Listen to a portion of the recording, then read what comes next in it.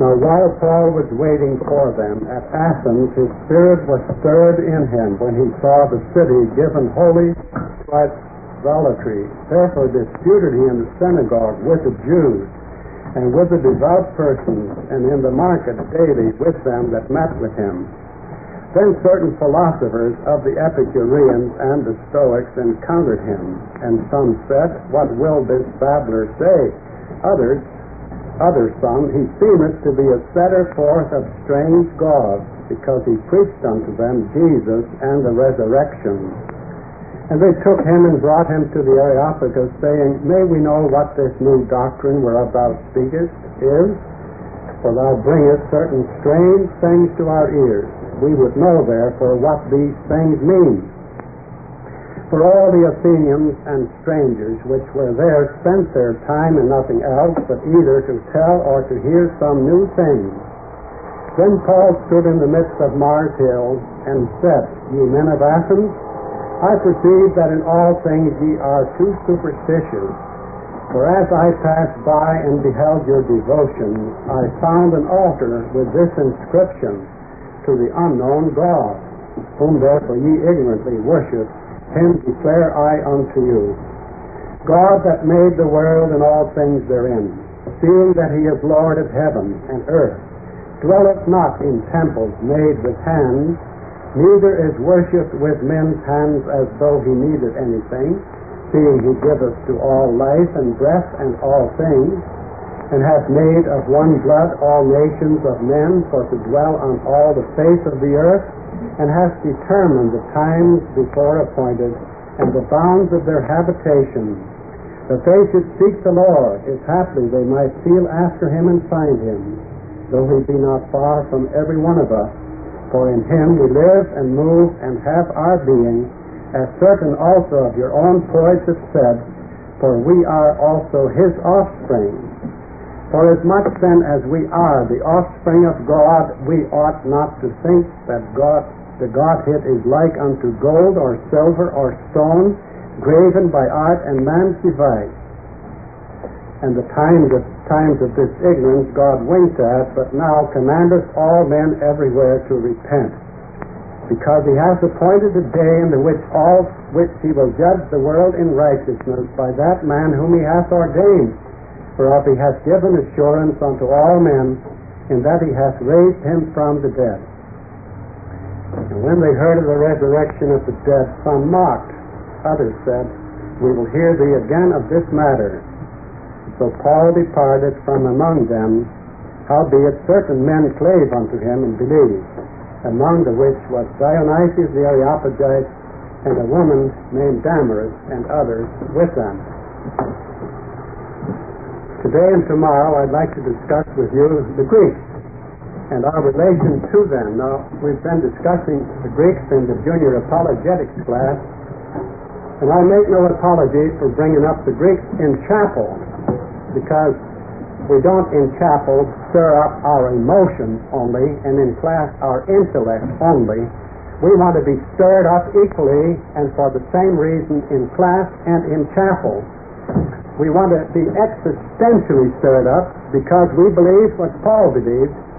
What Paul believed was that he had seen Jesus, the Son of God, whom he had persecuted. He had been a persecutor. He hated them. He wanted to destroy all of those that were of that way. But on the way to Damascus, Jesus himself appeared to him and said, Paul, Paul, Saul, Saul, why persecutest thou me, these my people? After that, and Paul keeps coming back to it, as you know, he is certain that Jesus rose from the dead and that he ascended into heaven. In other words, Paul's message to the Gentiles, and notably to the Greeks who represent the Gentiles, perhaps best in their intellectual attainments, he assured that they were creature worshippers and not creator worshippers, and that they must repent from being this creature worshippers and become creator worshippers, and that they won't repent of themselves. They never will change their minds if they have to find the way, this better way, this only way for themselves with their method of searching. God has revealed himself. He says, what you ignorantly search for in blindness of your heart and in your unbelief, your hatred of God, I tell to you in the name of God who has spoken to me in Christ, and I know of what I speak. There is through everything that Paul says this note of certainty. When he dies, he's about to die, he says, I know whom I have believed and am persuaded that he is able to keep that which I have committed unto him against that day. That day was the judgment day. And he wasn't afraid of its coming. And he wasn't afraid to die. And he was not afraid to die because Jesus Christ had risen from the dead. And he had risen from the dead for his justification. He was no longer under the wrath of God. He was sure of this. And that's why in 1 Corinthians 15, the last verse, it says, therefore, my beloved brethren, be ye steadfast, unmovable, always abounding in the work of the Lord, for as much as ye know, not as you think, as is probably true from you, and with very great probability, greater probability than unbelief. He says nothing of the sort. Always speaks in terms of knowing, and of knowing with certainty. Now that's, of course, obviously what we ought also to do. Now we're not those among those that have had Christ speak to us directly from heaven, but we have his word that is given to us here in the Scriptures. We receive the Scriptures as being as surely and truly directly the word of God as Paul was, that Christ had spoken to him from glory.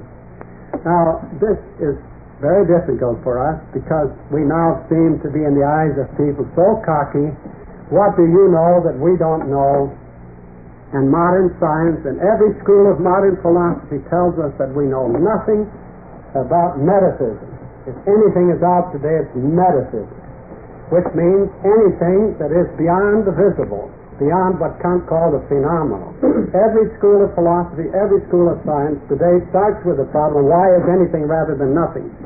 That is to say, you Christians ought to realize if you're humble, if you pretend to be humble instead of cocky, that neither you nor we know anything. Nobody knows anything. That's the only way to recognize your humility, that you just start out by saying nobody knows. Now don't you see, we're not ready to do that because we do know. We do not know instead of their not knowing because we have sought out by ourselves or invented or discovered or philosophically established or scientifically established anything that they with good minds, better minds than we have, oftentimes, have not established, not at all, but because we believe and have accepted on the authority of Christ his own say-so. Now that means, of course, that we have to have absolute humility. What have ye, says the apostle, that ye have not received? Are you going to put yourself above other human beings in the sense that you claim that you can prove in the way that he wants to have things proved, that your position is true and his is not true, or that yours is more likely true than his is not likely true? You don't do anything of the sort. He says you simply accept on authority what he has told you. Now that was the case in paradise, as we discussed in the junior apologetics. God said to Adam and Eve, don't eat of that forbidden tree, don't eat that persimmon, which I have established was a persimmon, and it wasn't an apple. Now, don't eat of that, because if you eat of that, you will surely die. Now, Satan came along to Eve and said, now, look, that's God's hypothesis. My hypothesis is that you'll go the other way, you'll go up. Now, you stand on your hind legs, and you, if you're autonomous, and you ought to be a person that decides for yourself and not as a grown-up individual and mature. You've come to maturity. You must now establish for yourself what is true and not listen to some authority above you. Well, Eve listened, and the consequence was, of course, that she rejected God, who was alone in a position to know. I asked one of these British boys that are invading us to go and examine everything he wants on the campus here and find gold if he can, and then try to make off with it to Great Britain. He will be persecuted, I'm sure, and we shall trace him down in Great Britain if necessary, and we shall haul him before a tribunal over here. In other words, he hasn't any business unless we give him permission to dig for gold. Now, nobody here has known enough to dig for gold and has found any, but suppose he is bright enough and he finds gold. He still owes it to this seminary to report that he has discovered gold, and the seminary owns the gold. This world belongs to God, says Paul. He has created it. You are now worshiping something, not the creator, not the owner, and the owner will punish you for his neglect of him. Well, now, therefore, we have to have humility and boldness. You may think that I'm emphasizing the boldness. I'm not. I'm first of all anxious about humility, because you can't be bold without first being humble, truly bold. Because without being humble first, humble enough to receive and accept on Christ's own say-so what he says, then you're never humble. What have you that you have not received by grace? By grace are ye saved, by grace ye live alone. But then, having received it, other people need to be saved by grace, and they need to be humbled from their bold opposition, which is false boldness, which is trust in man. Now that ought to permeate all our thinking, all our study of the Scriptures, all our devotions. Humble boldness will unify our personality, will give us courage to say what Paul said, when we die pretty soon, I know whom I have believed, and I am persuaded, I am sure, that he is able to keep that which I have committed unto him against that day.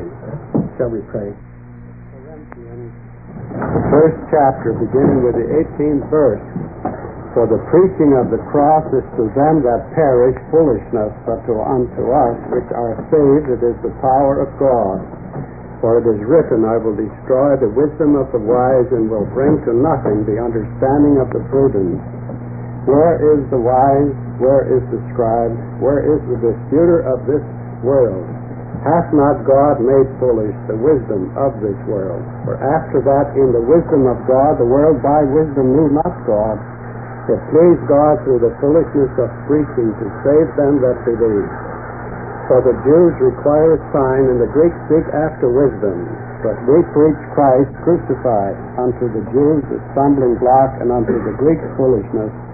But unto them which are called, both Jews and Greeks, Christ the power of God, and the wisdom of God. Because the foolishness of God is wiser than men, and the weakness of God is stronger than men. For ye see your calling, brethren, how that not many wise men after the flesh, not many mighty, not many noble are called, but God hath chosen the foolish things of the world to confound the wise, and God hath chosen the weak things of the world to confound the things which are mighty, and base things of the world, and things which are despised, and hath God chosen, yea, and things which are not, to bring to naught things that are, that no flesh should glory in his presence.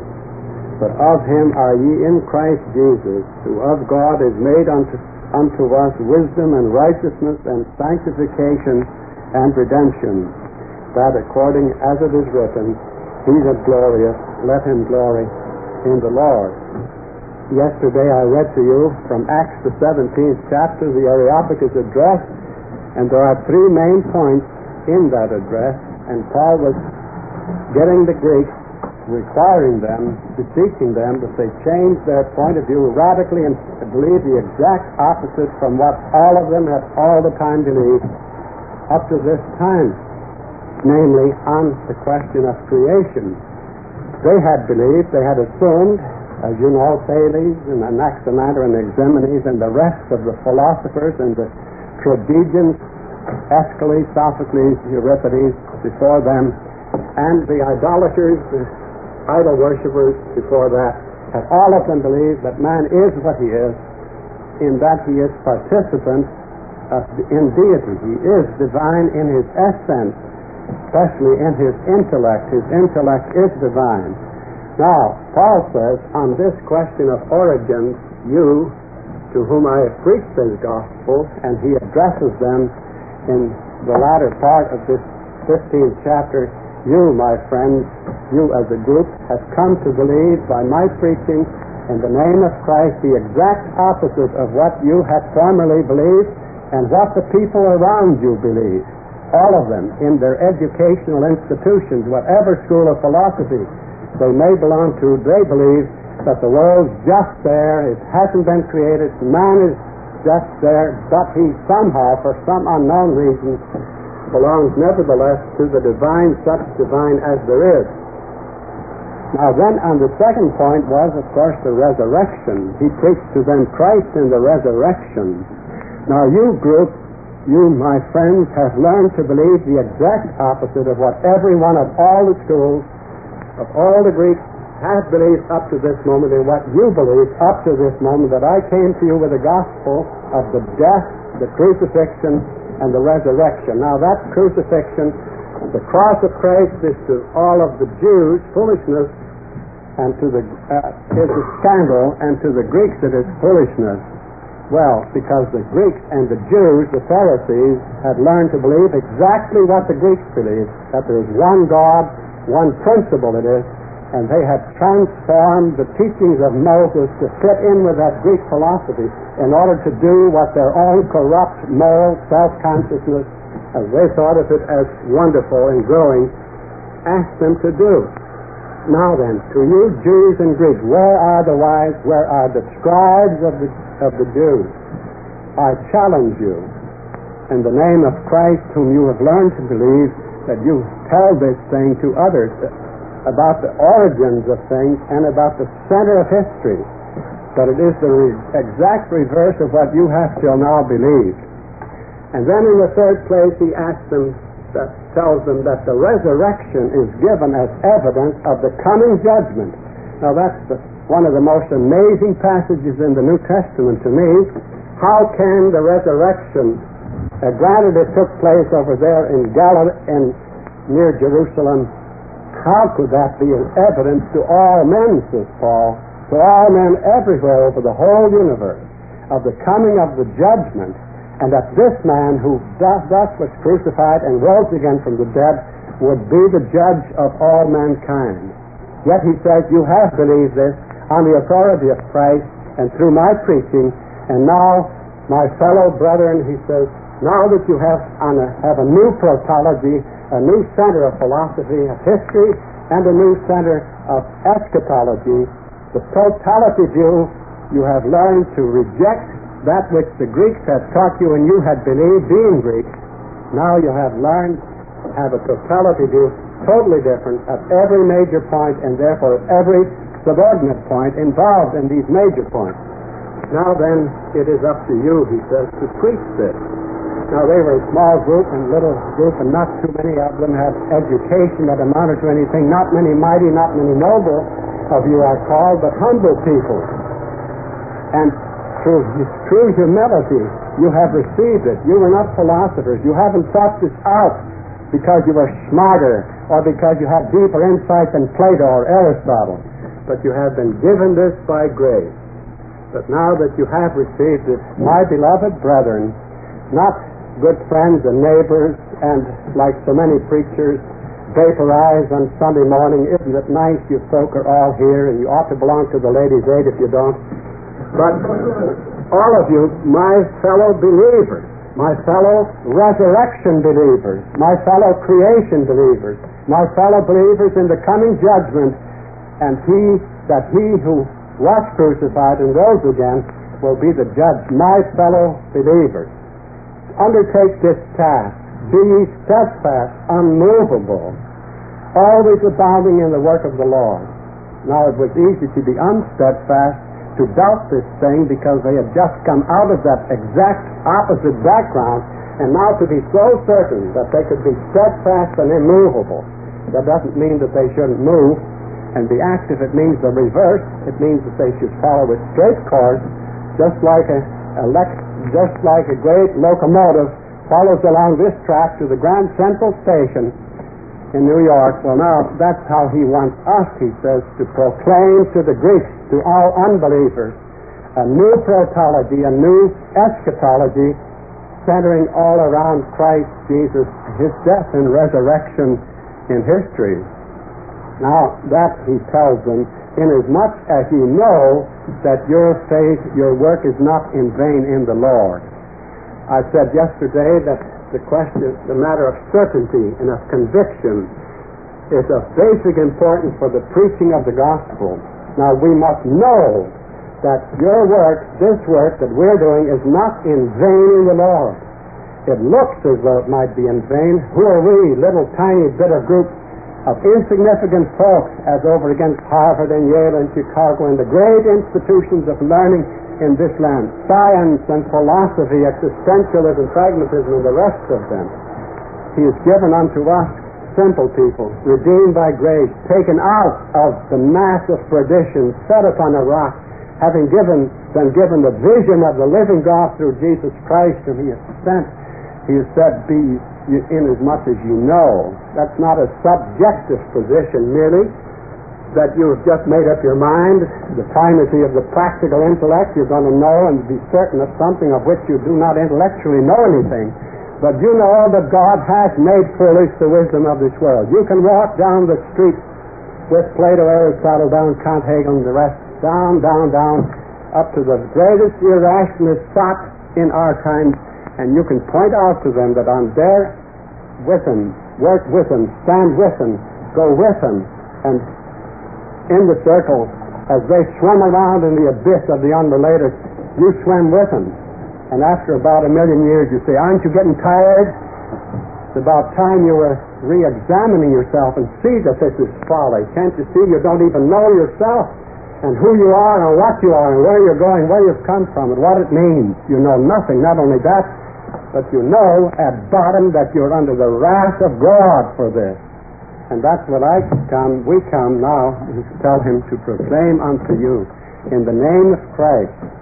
And that, my friends, is our task by the grace of God at this place. Let's pray. Our God, our Father in heaven, we rejoice to know that Thou hast translated us from darkness unto light, that Thou hast sent forth Thine only begotten Son into this world, that He might die for our sins, that He rose for our justification, that He ascended into glory to prepare a home for His own, or else He would have told us so. And we know these things. We believe them. We are certain of them. For by the testimony of Thy Spirit, Thou hast testified that we are Thy children, that we are the heirs of God and the joint heirs with Christ of eternal life. If so be that for His sake we suffer with Him, we shall be also glorified together. May we be able to say with the Apostle Paul, I know whom I believe, and I am persuaded that He is able to keep that which I have committed unto Him against that day. And may we testify in no uncertain voice with deep humility, because Thou hast saved us out of this mass of perdition. We were no better than our others. We are not of ourselves any better, but Thou hast redeemed us, and Thou hast given us this task to perform, this glorious message to proclaim of Christ and the resurrection. How much worse things are than any philosopher or wise man ever thought of them as being. They're not merely in a mess. They are under the wrath of God. We must tell them so. But how much better than any man has ever thought it possible to be. That which has not entered into the heart of man, Thou hast revealed unto us in Christ. And by the Spirit we have believed and accepted. Great joy is ours in Him who died for us and rose again. And the certainty of redemption for ourselves and salvation we have by the testimony of His Spirit. Make us joyful in the Lord our God as we labor day by day, and as we at this place individually and together seek to prepare ourselves to do what Thou dost tell us to do, challenge the wisdom of this world, because it has been made foolishness with God, and proclaim Him who is given unto us as wisdom and righteousness and sanctification and full redemption. For Jesus our Savior's sake. Amen.